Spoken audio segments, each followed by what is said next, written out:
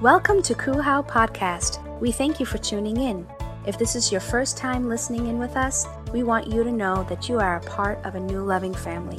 Wherever you're joining us from, we hope that this message encourages you and transforms your life. Now stay tuned for today's message. We're going to be diving into James chapter 5, 7 through 12. We're going to read the scripture, and then we're going to chat. Amen? Amen. So, verse 7 goes, "Dear brothers and sisters, be patient as you wait for the Lord's return. Consider the farmers who patiently wait for the rains in the fall and in the spring. They eagerly look for the valuable harvest to ripen. You too must be patient. Take courage, for the coming of the Lord is near. Don't grumble about each other, brothers and sisters, or you will be judged. For look, the judge is standing at the door. For examples of patience and suffering, dear brothers and sisters, look at the prophets who spoke in the name of the Lord. We give great honor to those who endure under suffering. For instance, you know about Job, a man of great endurance. You can see how the Lord was kind to him at the end, for the Lord is full of tenderness and mercy. But most of all, my brothers and sisters, never take an oath by heaven or earth or anything else. Just say a simple yes or no, so that you will not sin and be condemned." Let's pray. Lord, we thank you. We thank you for allowing us, oh God, to see the light of day today. We thank you, oh God, because we know that you hold all things in your hands. And we thank you, Lord, because we're able to sit here, oh God, freely and listen to your word, oh God. Father, I just ask you, oh God, that our hearts may be open to what you're trying to say, oh God. Lord, that whatever comes out of my mouth, oh God, may be only the words that you have placed there, oh Lord. And Father, I thank you for seasons, oh God. I thank you that the summer is only 3 months. Whew. In the name of Jesus, I pray, amen. Amen. We have something to look forward to, right? The fall. Amen, guys. So, I've come to the conclusion that there's one species on this whole entire beautiful planet of ours that are not the definition of patience. Just one species. Just one. And that species are New Yorkers. Trisha laughs because she's from Florida and everybody down there is very nice and relaxed, right? That's the one species I know for sure. We are not patient whatsoever. By no means. So, as I was thinking about it, I said, let's be honest here. How many of us love to go to Manhattan? Really? Oh. Exactly. We love our city.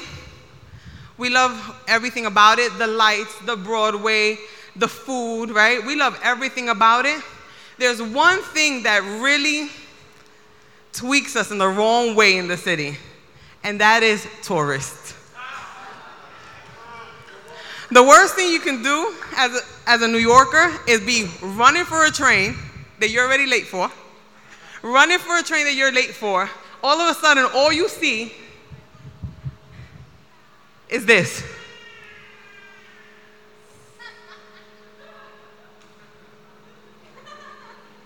Not on the side of the sidewalk, not next to a doorway, but right smack in the middle of the sidewalk. Right when you're plowing through, trying to make it to whatever it is that you got to go to. And you stand there and you're like this. I don't know about you guys, but me, I'm like, why? Why do we do that? Why can't we listen, I get it. We love tourists. They're part of our economy. They help us out. They come here, they marvel at the things that we have, right? You know, who else in the world has 110-story buildings? Who else, we do. And I get it. If you've never seen anything like that, if you come from a place where everything is flat, you come here and you see all these skyscrapers and you're like, yes. And you want to take pictures. I get it. But in the middle of your own rat race, in the middle of you trying to get somewhere, Them stopping dead in the middle, you get frustrated. I get frustrated. This is why I do not go to the city. I don't go. If I leave this borough, even when I lived in Brooklyn, even if I leave Brooklyn, it was really once a year, literally, to go get something and come back. But I was not walking through the city because I have no patience. No patience. No patience for people stopping in the middle of anything. Our patience is very thin when we try to get somewhere and we can't get there quick enough. How about this? How many of us love technology? Right. Until that 2-minute video that you want to download takes about 10 minutes. Right? My husband goes to the extreme. He'll start downloading something, it'll say 2 minutes, it'll say 140, it'll jump back up to 150, then it jumps back down to 136, then it jumps back down to this, then it comes down to this, downloading. We still have a minute, and he's like, my phone's not working. My phone doesn't work. It's not working properly. And I'm looking at him, and I'm like, it's 2 minutes. What's 2 minutes? And he's like, nope, it's not working properly. It's not working properly. We have no patience in a world where we live, where everything is instant, where everything is right there. How many of us remember the internet when you used to have to plug it out of your phone and plug it into your computer and then wait for the little AOL guy to run across? And we used to stand there and wait. We had no problems waiting. Now we can go to a computer and double click something, and if that doesn't open fast enough, we're like this. I don't understand. I don't understand. Like, what is... Immediately, we're like, the computer's not working. I call Ruben. Ruben, this is not working. And he's like, May. And I'm like, no. I should be able to click into this and open it up and see the whole world at the palm of my hands. So I said, let me look at what patience actually means. And it's the capacity to accept or tolerate delay, trouble, or suffering without getting angry or upset. I don't know about you guys, but I am not any of those.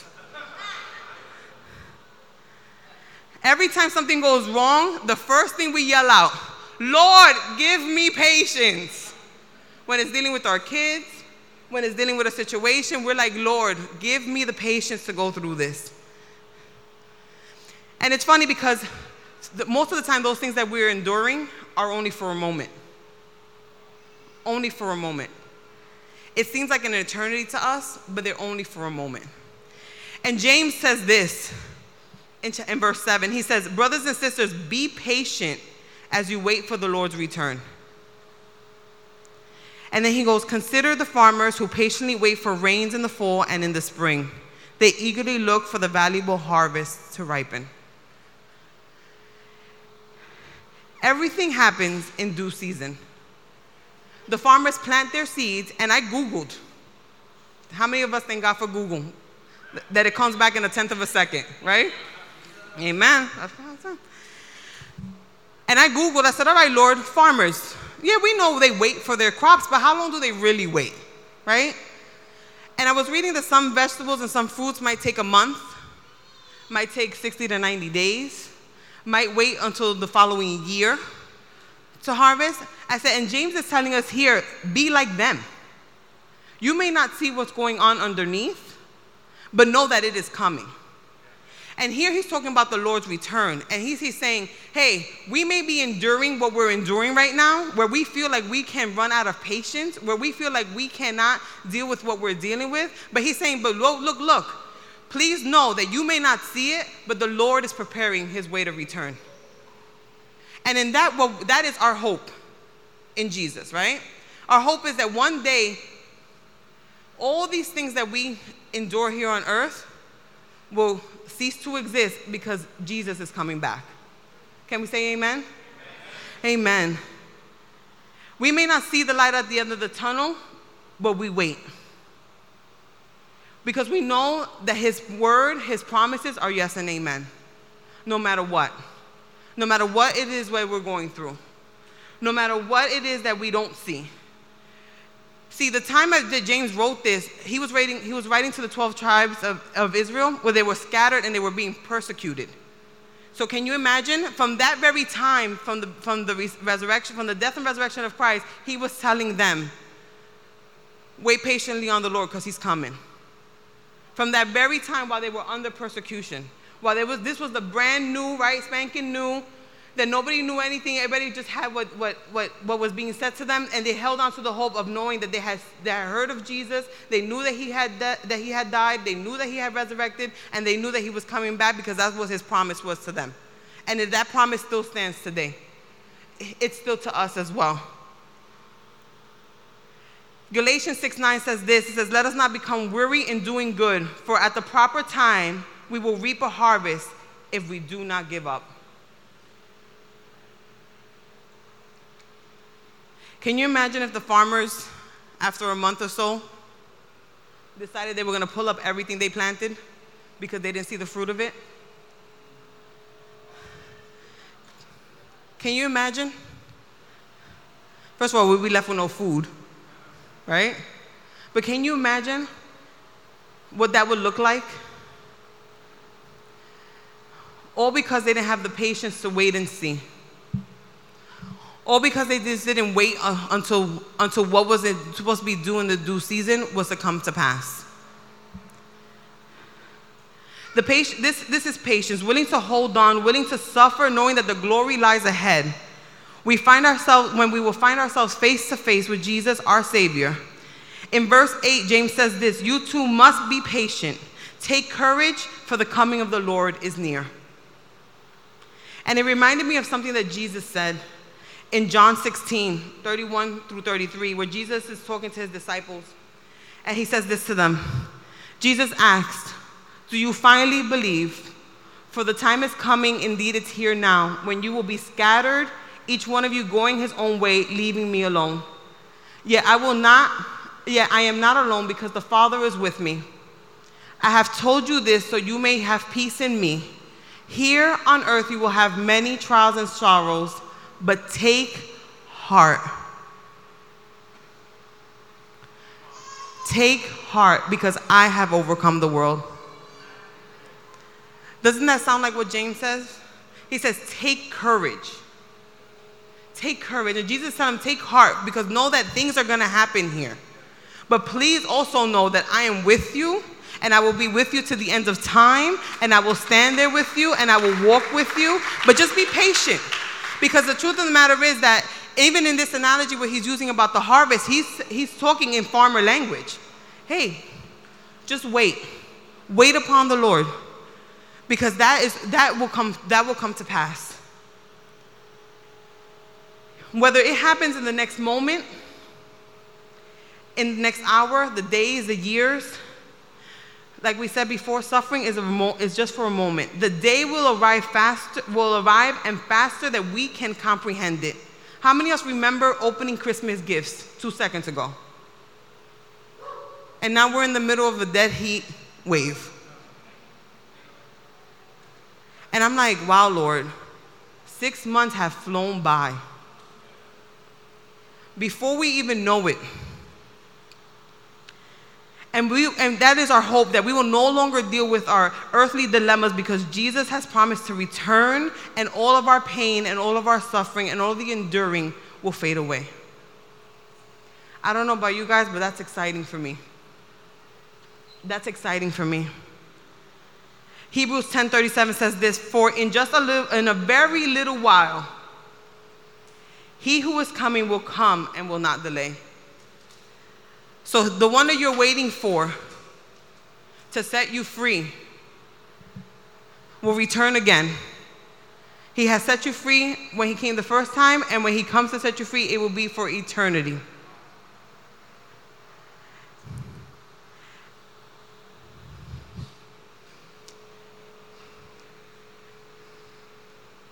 God is so gracious, and he just thinks about every single thing, every single little detail in our lives. Because God knows that we as humans, nothing is new under the sun. So James, in the very next verse, in verse 10, says this. It says, for examples of patience in suffering, dear brothers and sisters, look at the prophets who spoke in the name of the Lord. We give great honor to those who endure suffering. For instance, you know about Job, a man of great endurance. You can see how the Lord was kind to him at the end, for the Lord is full of tenderness and mercy. Have we all heard about Job in the Old Testament? Job was a faithful servant of the Lord, and he was robbed of everything. Everything. His kids, his fortune. He was very wealthy, and everything was taken away from him. But Job chose in that instant to love the Lord and to wait patiently because he knew that the Lord was good. Can you imagine? Can you imagine enduring someone taking away your children, somebody taking away everything that you love, and still you're standing firm in knowing that God is good and he is merciful and he inclines his ear to us? Can you imagine what that would feel like? He held on to the promise, only the promise, knowing that God was good and that he was merciful. That was the promise that Job held on to. And then this brought me to Hebrews 11, where it talks about the Faith Hall of Fame. And then I'm just pulling out two people who I thought about were like, wow, Lord, this is interesting. So we have in verse 7 of Hebrews 11, it says, it was by faith that Noah built a large boat to save his family from the flood. He obeyed God. Who warned him about the things that had never happened before. So wait a minute. Noah was told to build an ark, something that nobody had ever seen before. Nothing. No, can you imagine? There are things on this earth that always amaze me when humans discover that it's there. I remember this one time I was watching some National Geographic thing, and they found a frog that it was completely translucent. You can see right through it. In the middle, somewhere down in the abyss of the ocean, I don't know where it was. And everybody was so like, wow. And the first thing that came to my mind was, wow, God, they didn't know, but you knew. You knew it was there. You knew. You were just waiting for us to discover it because you had created it already. And so he goes on to say, by his faith, Noah condemned the rest of the world, and he received the righteousness that comes by faith. So in the middle of Noah building his ark, something that nobody had ever seen before, that God told him. Can you imagine the ridicule that he went through while he was building an ark? Can you imagine how he was going back and forth getting wood and getting these measurements and measuring these things and putting something together that nobody had ever seen before in the middle of his town, and everybody was looking at him like, are you crazy? Noah's crazy. He's building something, he doesn't even know what he's building. He's talking about somebody told him to build it. He doesn't even know what he's doing. But yet Noah held on to the hope that was in Jesus. He held on to the hope that knowing that if he was patient enough, that God's word would come to pass. And guess what? It did. And then we have Abraham. We all know about Abraham. Verse 8 says this, it was by faith that Abraham obeyed when God called him to leave home and go to another land that God would give him as his inheritance. He went without knowing where he was going. Here we go again. Something that we have no idea where we're doing, right? And even when he reached the land God had promised him, he lived there by faith. For he was like a foreigner living in tents. And so did Isaac and Jacob, who inherited the same promise. Abraham was confidently looking forward to a city with eternal foundations, a city designed and built by God. So Abraham was plucked out of his place, told to go somewhere that he had no idea where he was going. Then when he got to that place, he was uncomfortable by living in tents. Not even a house, not even a home. He went there and he lived in tents. And he did so because he knew that the word of God would come to pass. But what's interesting to me is that the same promise was given to Isaac and Jacob, and they also waited upon the Lord. So when I was reading about this, I said, Lord, there's two different type of people here, right? We have Noah, who was given this word, and he was patient to wait on your word, and it manifested. But then what happens to those of us who, like Abraham, are given a word and we don't see it manifested? Where generations after us will see it manifested. How important it is to have the seed that is sown, that we may not see, that we may not even understand it, but we understand our hope in Jesus, and we pass that on to our kids, and we pass that on to generations after us, and the generations after us, so the generations after us can know who God is and be built up. Isn't that amazing? Isn't it amazing to be patient in the Lord, because we know that his word is yes and amen? We know that his word will come to pass. We know that it doesn't come back void. We know all these things. And even in the middle of our difficulty, even in the middle of our suffering, even in the middle of this heat wave, we know that the fall is coming in September. The fall is coming. I don't know about you guys, but that's my hope. And these men of faith, this is exactly what James is saying. Hey, wait upon the Lord. Be patient. Be patient. Know that the Lord's return is at hand. Know that he's coming. Know that all of this will pass away. All of this will pass away. And then I started thinking, I said, man, who else was like this? Who else waited upon the Lord because he knew the glory that was to come? And who better else than our Savior, Jesus? He is the most perfect example of patiently waiting. Enduring what he endured to the point of death for the ones he loved. And still he patiently waits for his children to come to him. 2019, July 2019. He still waits for the world to know him. Hebrews 12 says this: therefore we also, since we are surrounded by a great crowd of witnesses, let us lay aside every weight and the sin which so easily ensnares us, and let us run with endurance the race that is set before us, looking unto Jesus, the author and finisher of our faith, who for the joy that was set before him, for the joy that was to come, he endured the cross, despising the shame, and has sat down at the right hand of the throne of God. And that is what James is calling us to do. The writer of Hebrew reminds us that what patience can look like, even when it means to the point of death. And though it may not be a physical death, but like Jesus, we can agree that sometimes patience is like a waiting room that nobody wants to be in. It is the point of what has happened and what is to come. That's what patience is. Patience is what has happened and what is to come. It feels like an eternity waiting upon the Lord. It may even be life or death, and we do not know what to do or where we're going. But we can hold true to the anchor that is for our soul, which is our Lord and Savior Jesus. We can hold true to that.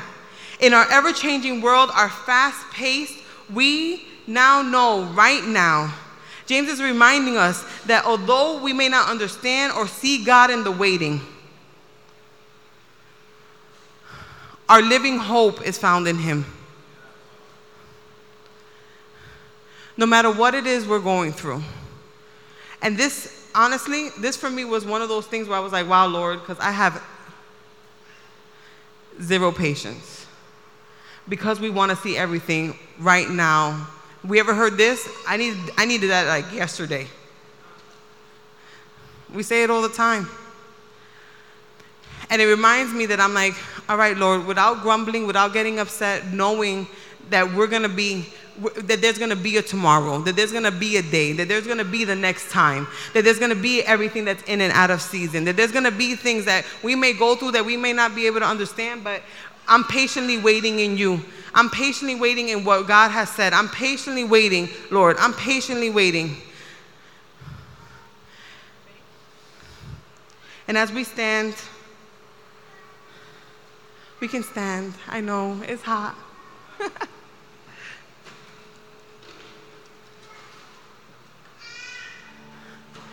In those moments where it may feel like we are being rushed. One time I came back from vacation with my family. We went to, I don't even know where we went. One of those slower paced places like Connecticut or something. La, la, la, la, la, right? No problem.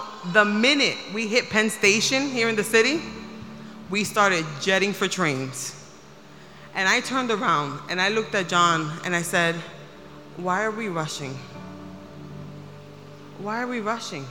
We have stood stable in this time of just having all the patience in the world, lollygagging in our vacation, and the minute we get here, we're rushing.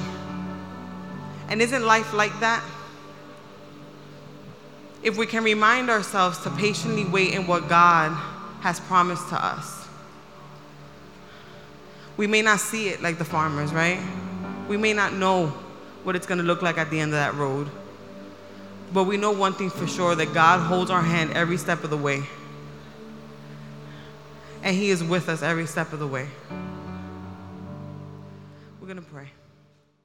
We hope you enjoyed this podcast. Our mission here at Christ Uncensored House of Worship is to love God, love people, and love life. Cool How is a place where our story is still being written. Together, we can do more than we can ever do alone. If this message has encouraged you and you wish to partner with us in taking this message all across the world, go to coolhow.com/give or follow us on any social media platform. Thank you in advance for your support and generosity. Come and begin a whole new journey with us.